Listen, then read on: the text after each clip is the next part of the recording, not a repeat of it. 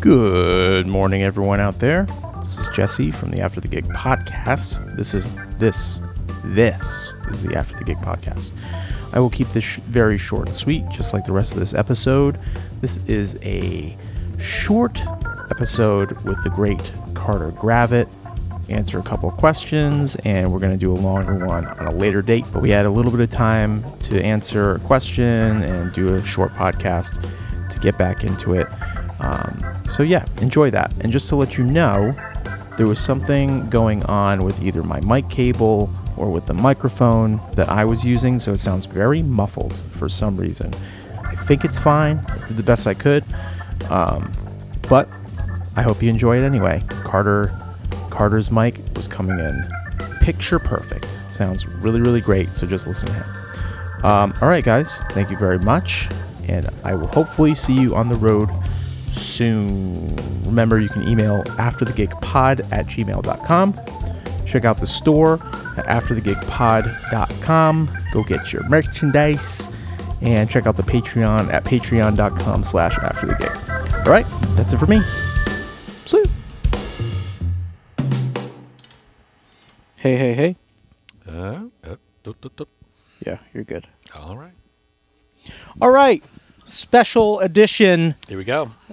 Special edition shorty. While we're on the road. Oh, hey, Terry. Bye, Terry. So, Carter. Yep. Have a question for you from Katie Dorn Musselman that I received on September 13th, and I had not replied. Right after my birthday. It's perfectly timed. Really? Yep. Hey, Terry. Hey guys. Hey, dude. I don't know if you should say it. I just went out to try to take out our recycling and our trash off the bus, and there was a nice fellow out front that had a big super can that worked at the venue, and he was talking to somebody else, and I was like, "Hey, cool, man. You mind if I put the trash in here?" He's like, "Well, it's not really trash." I was like, "Well, that's cool. Do you have a bigger trash can? I'm with the band." And then they started fighting. This other dude apparently had stolen a bottle of liquor from the venue that we're playing, which also sells moonshine, and had hidden it in the bush out front and had been caught. And I walked into the middle of this altercation with my recycling, and then the guy started kicking over the super can with my newly deposited carbon leaf recycling. And they almost started a fight, at which point I decided to walk away. And it's all good now, and the guy is chased off, and the liquor has been saved. Thank heaven. Carry on. That is an excellent story. Everything is happening and nothing at the same time. And this has been After the Gig. Thanks for joining. Please put your pants on before you do anything about it. I love when we start something. Whenever else this happens, completely, yeah. Something always happens. All right. Yeah. Hello, Jesse. Great to see you at Sea Leaf. That's how old this question is. Sorry, I'm just getting around to it now, Katie. Great to see you at Sea Leaf and also in Norwalk. My family is just loving that live music is making a return. I can't imagine how it must feel for you. Do you, care at all about COVID? Me? Yeah. Are you just I'm just along for the ride, man? My hermit ways really, I kind of embrace it. So, like being locked down at my house for a spell. Outside of being possibly the worst homeschool teacher on the planet, outside of that, everything else was pretty tolerable. Totally fine. Yeah, I'm starting to think, was I just saying that I didn't like meet and greets just to say I didn't like meet and greets? Because something is missing here. We're just playing and then packing up and leaving and driving, and there's got to be something more to this. It feels like it took a lot longer back in the day to get in and get out from a show. Oh my now God. And you're like, oh yeah, we did a meet and greet for an hour at one point in there, and then we'd do a meet and greet after the show. And when you take that hour, 2.5 hours, well, what would that be? So the one beforehand, at least an hour. Let's just say, after, all right. So say that's 2 hours. Let's say 8 to 10. 8 to 10 we play. Yeah. So then you sit in the back for 20 minutes? 10, 20 minutes? I'd say 10, 15? Yeah. And then you go out and then you talk for an hour. About an hour. I would say 45 minutes is a pretty good medium, but so you don't start packing up until at least 11. Yeah. And then by the time you're done, Which is about an hour and a half to get from the time we start breaking down till we get everything in the truck. Would you say, or does that seem long? Is no, it like that seems about right because in there. and then all the dilly dallying if Yeah. like someone's taking a shower or like whatever after the show or after packing up, you're not out of there until like 12:30, maybe 1 o'clock. And you've also got to factor in that we probably missed dinner because we had a meet and greet or something like that before the show. Right. So there's also that extra thing beforehand. Right. So we get home or we leave like are leaving way earlier than we would normally leave. Like we have been out of venues and on the road by like 11:30 on this tour. It's like been 11:30. incredible. It's been great. But I don't know. I kind of miss the other stuff. Anyway, True. I have a few discussion points, questions for future ATG. All right. Little did she know this would be Carter Gravett. Here we go. First, I'd love to hear how the lineup for Sea Leaf came together. It was such a phenomenal group of artists. How many different lineups did we have? Did we have 3? We or had was it different. just the 2. We had 2 lineups. So we had The one with Liz Longley and Scott. Didn't we have the Liz preliminary one? Liz wasn't there. She was No, on the original You're talking lineup. about the original lineup. Yeah, the 2020 lineup. lineup. We had Freddie and Francine, which I was actually. Oh, those guys are great. I was bummed that they Yeah. weren't going to be able to do it. But yeah, I don't exactly know how the most we recent kind lineup. of suggested and approved everyone. Yeah, And that's like Marie Miller is friend of the band. absolutely. And Scott is a friend of the band. Fantastic. Was he on the original? He was. He probably was. And then that's why I was wondering if there were 3 because I feel like he was on and then he wasn't, but then he was on again.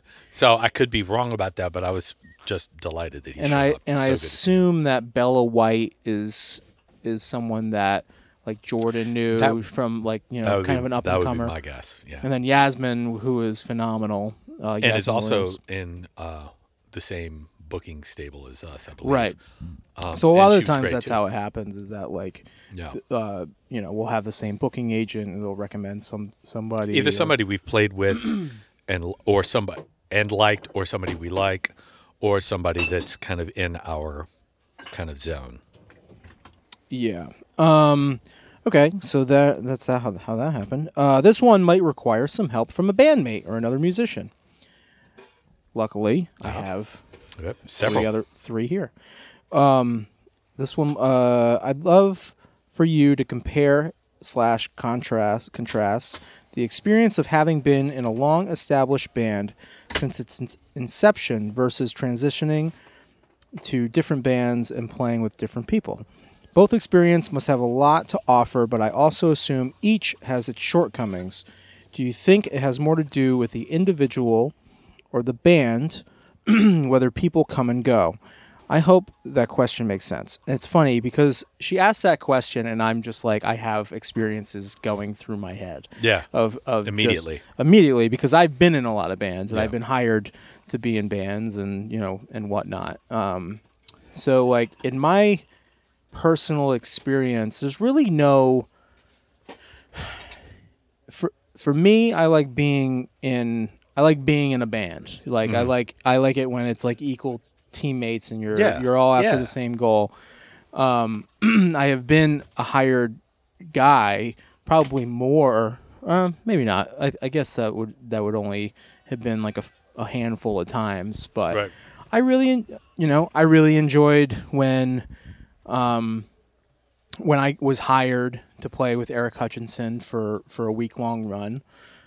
He hired me to play on an artist he was producing's EP, her name's Hayden Cord. So you can check that out. I don't know what the EP's name was or anything, but that was really, really fun and really great. And it was a great experience. And then going out on the road with Eric was the first time I played to a click, to tracks. Oh, really? It was the first. The whole show? Yeah.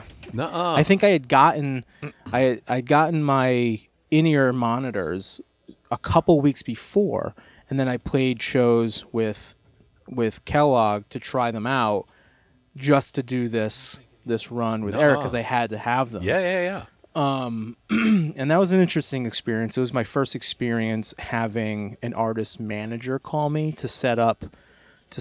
I guess that might not have been the first time, but first manager that I didn't know personally. Yeah. To call me and set up payment and like do negotiating and figure out how it's all going to work and logistics. And it's sometimes it's kind of hard to figure out where the walls are with that stuff too. You're like, when you say how much should I get paid and what I need? Yeah. The nice thing was he like kind of it's always better when someone will bring up the question that you might have in your head, like the thing, like the elephant in the room, maybe. Like, absolutely. I had to learn a lot of music for a week's worth of gigs, and if it's everybody's on a click, then you're running the show too. The thing was, I wasn't. So the bass player was triggering everything. Oh, which was cool, which was fine. I didn't have to worry about it. I didn't have to set any of that stuff up. Yeah, it was the first time I had a sample pad that I had to play on that had like key. Parts of the tune. Yeah. Like if I missed them, that's hectic. It would ruin sections of the song. But it was a really, really fantastic experience. Like one of those things where you have to kind of throw yourself in the fire and figure it out. Yeah. But the behind the scenes logistics stuff, like it was cool that he brought up like, hey, so we'll pay you. This is what Brian gets per week, but we'll give you a little extra because you have to learn the catalog. And I thought that was really, really nice and not really necessary. They didn't have to do it and didn't have to bring it up. I could have brought it up. Yeah. But he did, which made it a better conversation. Did you were there a lot of tunes you had to learn that you guys never touched, or did he cross everything that you had to learn within the week?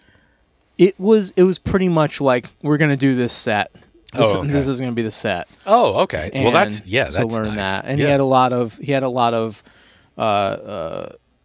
shows on YouTube which I could pull from to see, because a lot of people will forget that when you're learning a tune, you're not just learning the tune, you're learning the live version that they do currently. How it's done, where all the gaps are, where the holes are, where you need to take a breath. Right. And there are moments within songs that they're like, all right, we do like a little music montage in the middle of this song, and these are the songs that we're doing right now, and we switch it up, and actually now it's not that song that starts it, it's this one. So you have to take all the stuff in that you possibly can, and be able to deploy it seamlessly, and like it's just coming naturally. And then when you get there, you have to also be able to forget what you've learned if there's a new thing. So you have to learn the new thing rather than what you've been practicing for weeks. Being fluid. Yeah. So it was difficult. I'm not necessarily the greatest at doing that kind of thing. It takes me time to like learn stuff and internalize it. But I'd say as far as that's concerned, like, Eric was really, really great. Different experience with that was when I was playing with Steven, which was still a hired thing. I still got called from, Jessica to get an official offer for tours and stuff like that each time we went out. Oh, really? Oh, yeah. And there was some semblance of bandmate there. Right. But not really. But, it was still very much a, who the boss is. How well did you integrate in with Hutchinson's crew? Like, did you feel like you were great? Like, just immediately, like, because I had known Elliot, his guitar player, and MD, his musical director. Oh, cool! Is that the bass player? Guitar player. The guitar and keys. Okay, so the bass player is triggering all the stuff, and isn't the musical director, right? Because he had that tech side. Yeah. So I guess he was just the one kind of doing those things or whatever. But they were all fantastic. Like Eric knows how he wants stuff, but he wouldn't have hired. He was one of those guys where he wouldn't have hired me if he didn't like what I do. Right. So he wants me to do what I do, but he also wants me to play his songs. Yeah. So I really get along. I love Eric is great. He's like one of my favorite people. And Elliot was great. Ian Allison is his bass player, who is phenomenal. And he has a really great social media thing going on where he talks about different parts and the history of the bass and the history of sounds of the bass and where things come from. Really? And he's a gear guy too. But and then yeah, it was a blast, man. And then Max Schaefer, who was on the podcast, who's actually going to be here tonight, was his like kind of stage manager. He would like tune guitars and move things, make sure. So kind of a tech and a stage manager. Yeah, pretty much. But that brings us to long haul. Yeah. People in bands and like So I would be the antithesis. This is the only band you've ever been in. Yep. This is my first band. The first time I ever played from one end of a song to another with a drummer and a bass player was our first rehearsal. The first and only songs I've ever written have been in this band. And yeah, so from when I was I want to say 17 or 18, that's crazy. That has been it. And one of the things for sure that I know means a lot to me is, I might not like all the songs we've written, but we're always playing music that we made up, right? Which has been, I think, the key to the whole thing. And I never would have guessed. Like when we started, I was so excited to like play a song from one end to the other. It was like, I felt like I just like discovered the new world or something. It was like, I remember that was incredible. I remember the first time I played an actual song from start to finish with other people. It was like, oh my God, this is possible? Yeah, like, totally. Crazy. As opposed to sitting there and try to like, bang through it on a guitar or something. Maybe somebody's singing. Yeah, or everyone's just messing buddies around. Or something. Yeah, it was. It feels a lot more important than it sounds, I guess, at this point. But yeah, it was fun. And then to be like, oh, we did that song. Maybe we could learn this other song. Yeah. Oh, and oh my God, we learned 2 songs. Holy, So going from that, Donnelly, like complete, so naive, so just caught up in the excitement of playing music and, putting chords together and like your right hand and your left hand are not only working, you're also working with other people and doing stuff. Right. It was, it was amazing. And then to finally get enough tunes that we could, and all we think is, if we learn enough tunes, maybe we can play a party or something. Yeah. For our friends. Oh, that would be awesome. I'd love play. That'd be so cool to play it for our friends. How long before the band started did you have original music? Because I know you guys played a lot of covers. Oh, no. I'd never written a song. It never even occurred to me in my mind. I mean, and even now thinking about it would have been like absurdly pretentious. But about the time we did like 2 shows or something, and when I say a show, I am talking about the lowest basement party. But yeah, pretty much, and just playing all of our favorite songs. Those are some of my favorite times. Oh man, they're basement parties in Alston. Yeah, it's like such a kinetic, like fun thing. People don't really know what you're doing, but they're excited. But they know the songs that you're trying desperately to play and failing miserably. Right. But it wasn't too long. I want to say within the first year that we started going, what? Maybe we could write our own songs. Right. And at some point, pretty early on, we hammered out like 4 tunes. And then it's like finding a rhythm and figuring out who you are. Yeah. Which is, I mean, how stupid and ambiguous does that sound? But if I'm going to write music, what would that be like? And basically stuff just kind of starts to fall out. Was there I mean, there had to have been, but what was the time or the moment when you guys were like, oh, we could do this professionally? It's pretty funny because I remember we got together, I think it was Barry and Terry's senior year in college, And so I'm pretty sure it was their senior year. Maybe it was their junior. No, I think it was their senior year.